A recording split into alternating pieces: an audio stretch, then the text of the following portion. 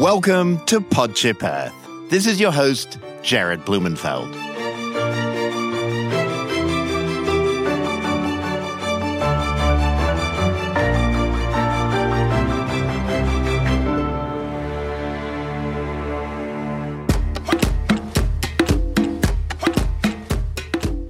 The indigenous Aboriginal communities of California have gone through Spanish, Mexican, and then American colonizations and genocides. The goal of each wave of destruction was to eliminate tribal histories, identities, language, spirituality, and knowledge. These barbaric acts weren't just part of ancient history. From the 1950s to 1970, U.S. Congress passed termination laws to take away the obligations of the federal government owed to tribal nations. Yet in spite of this coordinated effort at erasure, the wisdom and traditional ecological knowledge of indigenous Californians lives on. Today we talk with Matthew Tutimez, who is the son of John Tutimez Jr., elder of the Kizh Gabrielino Band of Mission Indians, which is recognized by the state of California as the Aboriginal tribe of the Los Angeles Basin. Matthew Tutimez has served as tribal biologist since 2010. Mr. Tutimez has been designated by his tribe to possess and share Kizh Gabrielino culture, knowledge, and practices taught to him by Chief Ernie Tutimez Salas, along with multiple family elders of the Kizh Gabrielino tribe. Mr. Tutimez received both his Bachelor of Science degree and his Master's degree in biology from California State University, Long Beach, and is the tribal specialist in ethnobotanical and cultural uses of native plants and animals, including the prehistoric distributions of natural resources throughout the ancestral territory of the Kizh Gabrielino tribe. Mr. Tutimez is a council member on the California Environmental Protection Agency's Tribal Advisory Council. I start by asking Matt to share his story. The only story that we know is our own story. Our generation of our tribe, we are continuing on the legacy of our past elders. Mainly for me was my uncle, who is currently our chief and spiritual leader, Ernie Salas Tutimez. He has taught our generation pretty much all the components of oral history, of traditional ecological knowledge. Himself as well as other elders. But we didn't realize this growing up, but they were taking their time bringing us the locations and just giving us the family history. But incorporated into this is a bunch of knowledge that our generation is realizing is of importance for protection of these tribal resources, protecting the tribal human burials, as well as any resources associated with the culture that existed on this landscape for thousands of years. What's the history of the Kizh Gabrielino people in what is now California, Matt? So our tribal lineage actually encompasses all of the historical occupations of Southern California. So first, when the Spanish came in, my uncle, he holds the name, it's Ernest P. Salas Tutimez. The P stands for Perez or Perez. That is indicating of when the Spanish first came in, they took on land grants. Now, they had mistresses with Indian ladies, and those Indian women were our family. So that's how our family then became part of this prominent Spanish family. And then through those decades after, when the Californio period was in place and the Mexican government came in, the original families from that are considered today Los Pobladores, the original 12 families that came into LA and named LA Los Angeles, those families, our bloodline comes from those too, because one of the daughters from that family married into the Nietos family, and thus became part of our bloodline again. So our bloodline continues on. When the Americans came here, our family were their servants. This is the story of our tribe in terms of how we survived through all these decades of persecution, because during all those decades, they were trying to get rid of the native population. This was, the first use of slavery by the Spanish on this landscape. And so that's how our families were taken away. We all were rancheros. We were ranch hands. We were the nannies, the coach drivers. Those were our purposes through these generations when a lot of other natives were being killed and murdered during these periods where you had outfits like the Roland Posse, you had outfits like the Temple Posse, all these different posses that were hired by the government as militias to come out and remove the natives in these landscapes so that others can now settle there and utilize these lands for their own home sites. And so this was during that time where our tribe was able to be protected because we were the servants, we were the slaves to prominent families. The land base that our lineage derives from was a very resource-rich land base. Our location was not identified as having tribal occupation because they did not want to have to provide any sort of compensation for the tribes here. We were easily killed rather than dealt with. So, Matt, when the system of creating reservations was put in place and tribes' historic territories were constrained and treaties were done with the federal government, which in and of itself is a hideous history. This was basically saying, we want all the rest of this land. We're going to put you on this reservation. But your tribe, because the lands were traditionally in Los Angeles, people were like, it's easier to kill you than it is to give you status. So what does it mean, Matt, to you personally and to your family and community that you don't even have federal recognition? So for our personal beliefs, we know who we are. We know our lineage, we know our bloodline, and we know our responsibilities in terms of stewarding these resources that are part of our DNA. Because the plants, the animals, because our tribe's lineage derives from this actual land, all the DNA from our actual human component of our tribe is processed within the DNA of our native plants and animals. So our generation, one of the purposes all our cousins got together and are trying to put forth this effort is to realize that what our elders were trying to realize in the past is saying, hey, we're here, we have information, we have knowledge, we have everything that is required.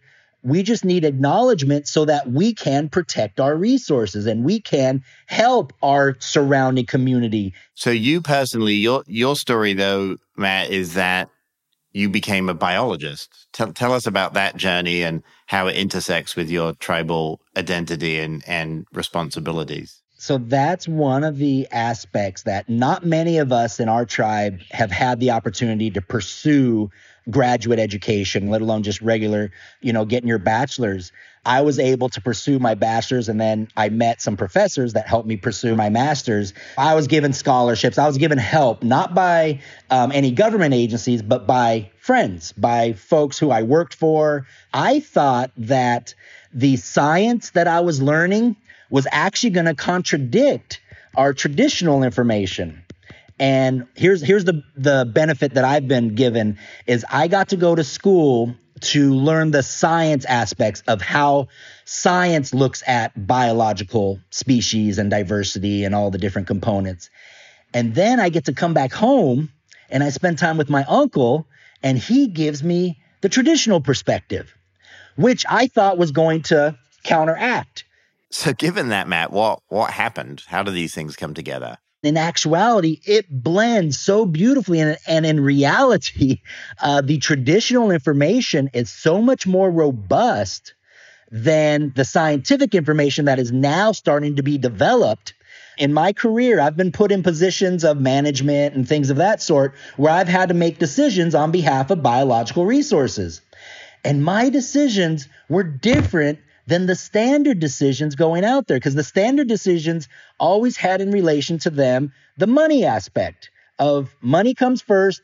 The way our elders teach us is that our dependence should be on the gifts we were provided here, what we consider gifts of our creator, which are the natural resources. Those are the things like the mineral resources we've received, oil, oil is something, asphaltum, that's something that a lot of folks don't realize was such an important resource, not only for our tribe in Southern California, but also for our sister tribe, the Chumash, because only our two tribes, we were the only ones that had oil within our traditional territories. What that led to is that only our two tribes were seafaring tribes. Were tribes that could actually go in the open ocean because the oil allowed for the planking of the boats, for the water sealant that was necessary to go ocean faring. So the resource is what provided for that. And that's why it sustained populations here. Not just that one resource, but it sustained populations. My cousin, when he got hurt playing football out in the street, he messed up his elbow. He came inside and his grandma took car oil. And she took that car oil and put it all over him. And within, he said, probably about 10, 15 minutes, it started feeling better. And it started reducing the inflammation and all this stuff. He thought it was just old oil. Like, how does grandma know? And all during the time, she's doing her prayer. And in science, it's now showing us what was going on. If you check out asphaltum, check out natural crude oil, you're going to find one of the main components is fulvic acid, Fulvic. Fulvic acid is a compound that actually works intracellularly to bind an organic compound with an organic compound. So you have an inorganic with an organic. When do we know this occurs as well? A lot of times, like when I get a head cold or I get a cold, I'll take zinc. Zinc is a metal. It's a positive ion. Inorganic. This metal, when bridged with an organic compound, helps our immunity, helps to bridge that energy for our immunity. That's exactly what fulvic acid is doing for us. So when you apply this oil, you are applying fulvic acid to provide all these cellular therapies at that level. No other tribe knows that because they don't have oil other than the Chumash. So these are why these distinctions of why tribes, particular to a landscape, understand their landscape. Because over thousands of years, those are the gifts that we have all been using. So Matt, as a member of an indigenous community with that history in 2020, like how do you view, how can we bring people back to that place where they're understanding and aligning with their landscape? So from our perspective, one of the main components of why folks in this generation don't have a full understanding is because they don't have an engagement. They don't have interaction with any sort of natural resource. The main interaction is going on a trail, looking from the trail into an off-distant location. And maybe sometimes that location is fenced or is, it's somehow disassociated with humans. And that reality has never been the main purpose here on this landscape. Humans have always had to interact. And in actuality, our plants, our native flora and fauna, they will be healthier when we interact with them. There's many studies that have shown that like our plants, like if you don't trim them, you don't interact with them, they end up growing scraggly and not growing in a way that is beneficial to the plant or the visiting birds. As you're talking, one of the things that kind of came to mind was that we used to relate to nature through farming and through food, and that's kind of been lost. The reality here is that the tribes that lived in Southern California, and I would say most of California, they did not have to farm. They did not have to provide their own sustenance. Here's where the main concept changed that we would love if folks would have this different concept on our provisions, on who are we relying upon. Because for thousands of years on this landscape, the folks here relied upon the Creator to provide the food, the medicine, the shelter. Today, we are reliant upon man to provide our food, our medicine, our shelter. And that reliance, what we feel, is resulting in not a fulfillment of those components, where humans have lived on this landscape for thousands of years and have always lived a robust life and have always been plenty with food, with shelter, with medicine. I mean, where I live right now, I'm close to where Huntington Beach, Seal Beach, in those locations, they were known for oysters. They were known for all these just beautiful shellfish, abalone. You could go down to that ocean and at the ready be able to have a meal that is just so luxurious. When I was in Alaska, I got that same sense of abundance that nature really could provide for all our needs. But now in the lower 48, it feels like we come to nature with a real scarcity mindset. For instance, we only protect those species of plants and animals if they get on a threatened list, or I don't know, the whole thing seems a little upside down. When we do projects as a consulting biologist, the only species that will afford any sort of protection is only if they're on a list. It doesn't show the value of that species, such as right now, Yerba Santa. Yerba Santa is a standard plant that right now is being destroyed in many urbanized developments going on in the hillsides of our foothills right here in Southern California. These locations are removing this plant very readily. However, this plant was given the name Yerba Santa by the Spanish because it was considered the holy herb. Because when they came here to this land, they were also bringing with them many diseases, tuberculosis, all the smallpox. We have a softer version called Aerodictyon crassifolium. These plants, up until the 1960s, from the Spanish time, they actually created Yerba Santa was one of 3 plants that was in their pharmacology as their main go-to plant whenever they had any ailments. This was the Spanish. Then you have the Americans utilizing it all the way up into the 60s in our, traditional in our Western medicines. And then for some reason today, this plant just gets destroyed as part of progress for housing. So why isn't that plant have any value? Because today, with all this craziness going on all over the world, we need some antiviral components. We need some antibacterial, helpers. And this plant is it. And no one's doing any sort of research on it. This is the same with Sambucus. Sambucus is actually being found in a lot of areas because Sambucus, that's elderberry. All of these European countries who have elderberry, they're investigating it with their science. But in America, we're not. And that's the component that, especially right now, with all of our native plants that have these compounds known as monoterpenoids, sesquiterpenes, flavonoids, these are all scientific words relating to compounds that we traditionally were using as therapeutic medicines. And we still do. And here's the clincher. Here's the main factor that science is now discovering, and a lot of this science coming up in the cannabis research. They're showing that we as humans have receptor systems already set up for these compounds. So for a monoterpenoid like camphor, like menthol, these are compounds found readily within our native plants that our bodies already recognize. And same with cannabis within the cannabinoid receptor system. That's the beauty of why we believe the gifts of our Creator, because how my uncle teaches us is that the plants and animals were also given the breath of life. What does that show us? That similarity with us shows that we are meant to interact with them. We are also a creation along with them. And then here's another component that we believe, according to our origin stories. The plants and animals were actually put on this earth prior to humans. And so that component makes it so that the plants and animals are actually older than us. They're actually our elders, and they're meant to teach us. We're meant to learn from them. They have lessons hidden for us under every leaf and every rock. Like these components of learning from our plants, of utilizing our plants, that doesn't happen in our generation today. Nobody is doing it. However, you see in all of our stories, why are there always animals involved in our stories? Why are there always plants and trees involved in our stories? Because those are our teachers, and they're still trying to teach us today. Let me give you one quick story of willow. Willow being a huge factor in our huts, our homes, what our tribe is named after, Keech. Keech is the name of the home, and that's the strength still in our own families.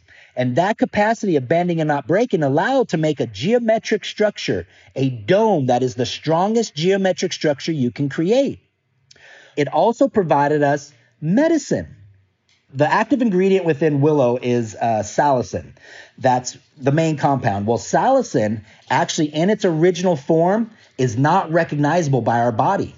Salicin would, if we were to take it, it would just flush through our body as waste. However, there is a little critter that lives inside of our body that recognizes salicin. And this is a whole separate genome that's actually living inside of us. And these things we call today probiotics. I love the fact that we have all these microbes living inside us, helping us. So what are, in fact, probiotics? These are either yeast or bacteria that are in our gut, and they're not part of us. They're a friend. And they will take salicin and they will repackage it into saligonin. Saligonin now is understandable by our body. It can be recognized. So then our body takes that, puts it in our liver, and metabolizes it into salicylic acid. If you look at the active ingredient in wart remover, in aspirin, it's salicylic acid. Aspirin is acetylsalicylic acid, but that's just because the reverse compound is easier on the stomach. But this component, what we're learning from this is that in order for us to get that benefit from that salicylic acid, you had to have a relationship with a little critter in there. If those critters weren't there, you would never get that benefit. And that's what this plant is teaching us. Without working together, we don't get any benefits. This cycle, the way things were designed and were created, is we need to work together. That's how benefits are created. If you're doing it separate, it's a lot harder, and usually you don't get the benefit. But when we work together, such as how the probiotic has to help us in recognizing that compound. The tree wants to help us, but our body didn't recognize. So we needed that helper of the probiotic to recognize it. And then in turn, we provide nutrients for that probiotic to survive. So these cycles that are just natural cycles within all of, our ecology and just our biological world, these are known lessons to teach us, hey, humans, when you guys are interacting with each other, guess what? In the natural world, we need to work together. Guess what you guys need to do? How about working together? And those are the big lessons that we are just ignoring because we don't have any interaction with our native flora and fauna in our generation.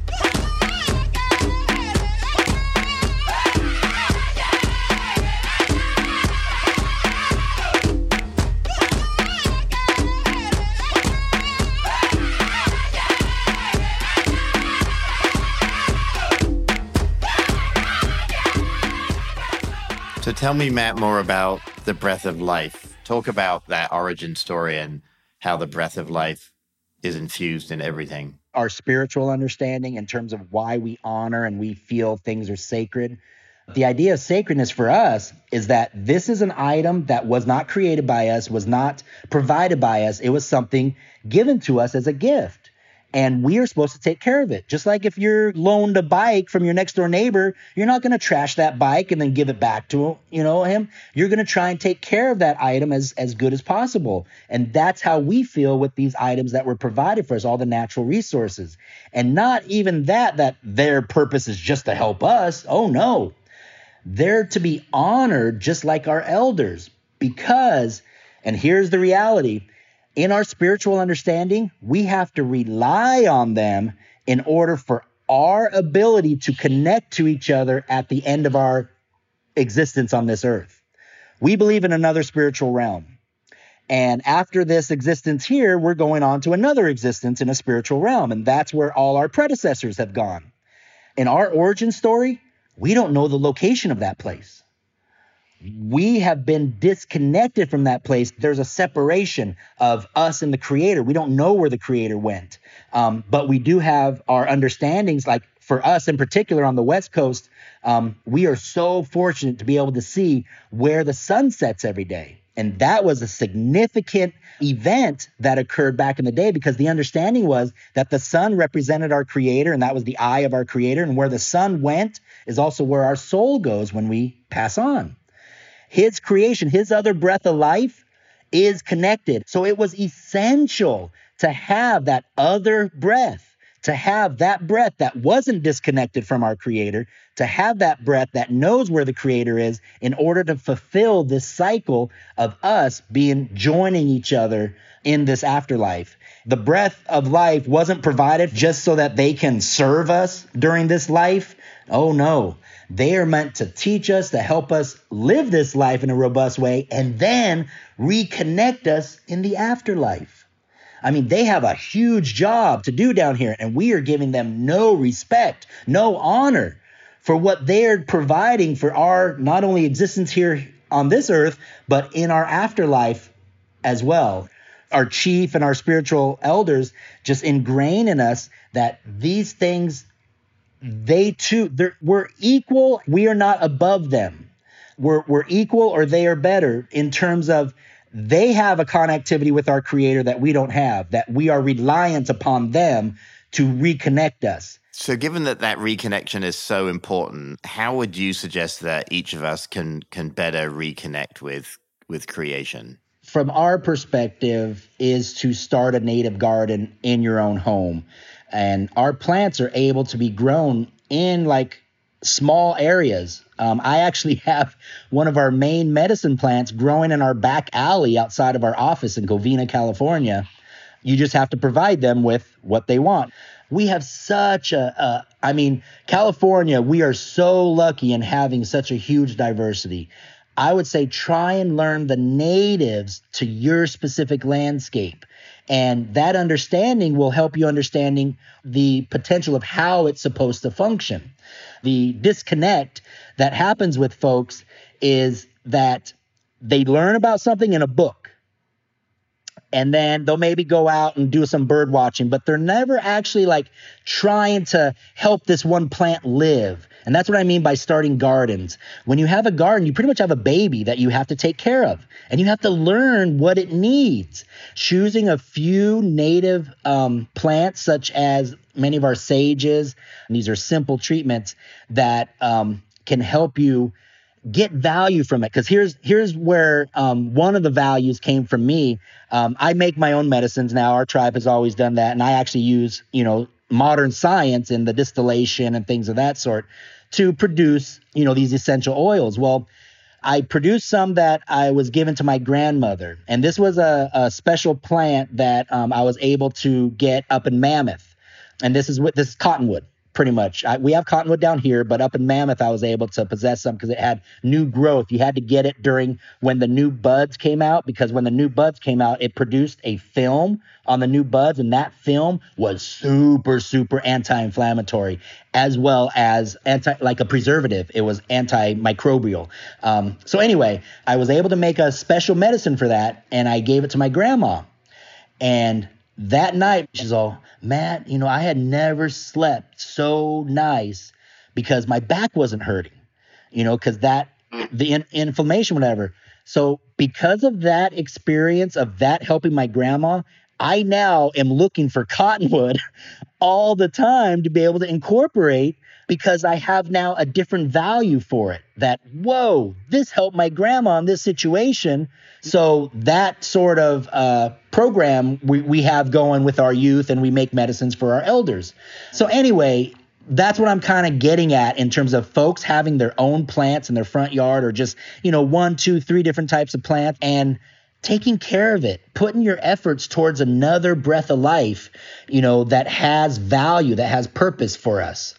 And that experience, just like when you try and, a lot of us had to do our own gardens this year because of the uncertainty of, what food was going to be.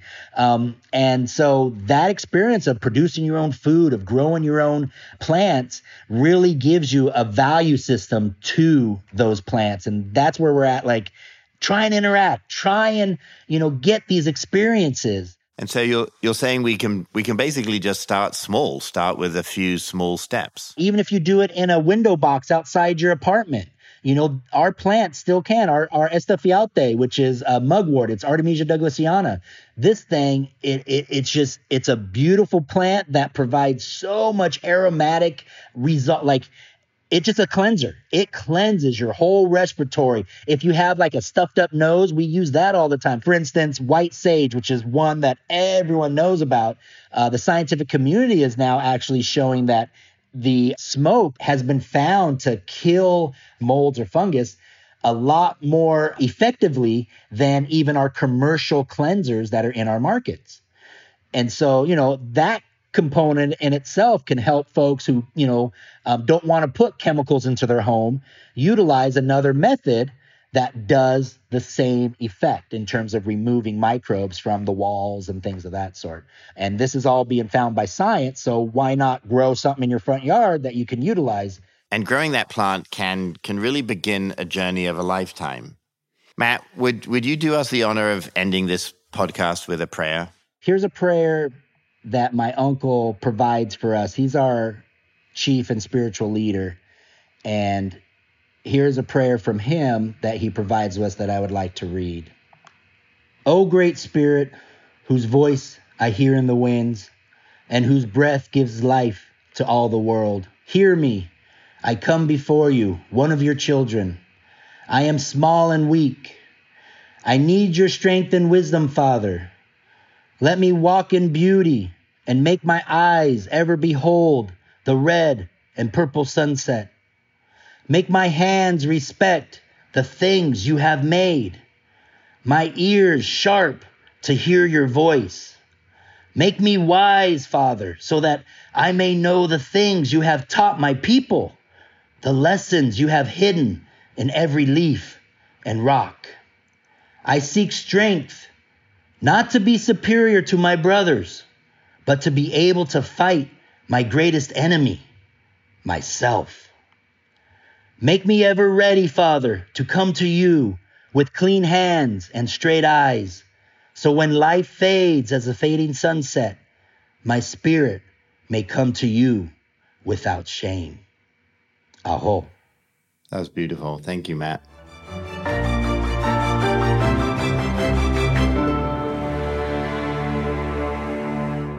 A huge thank you to Matthew Tuttimes for sharing his story and wisdom with us today.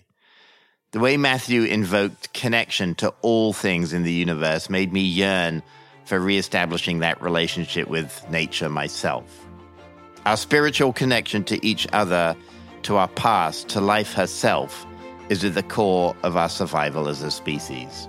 I want to thank the Kizh Gabrielno and so many other tribal nations for keeping that sacredness alive. When so many sought to extinguish that breath, they fought to maintain their connection to the earth. Thank you so much for being part of the Podship Earth journey. Please share Podship Earth with a friend.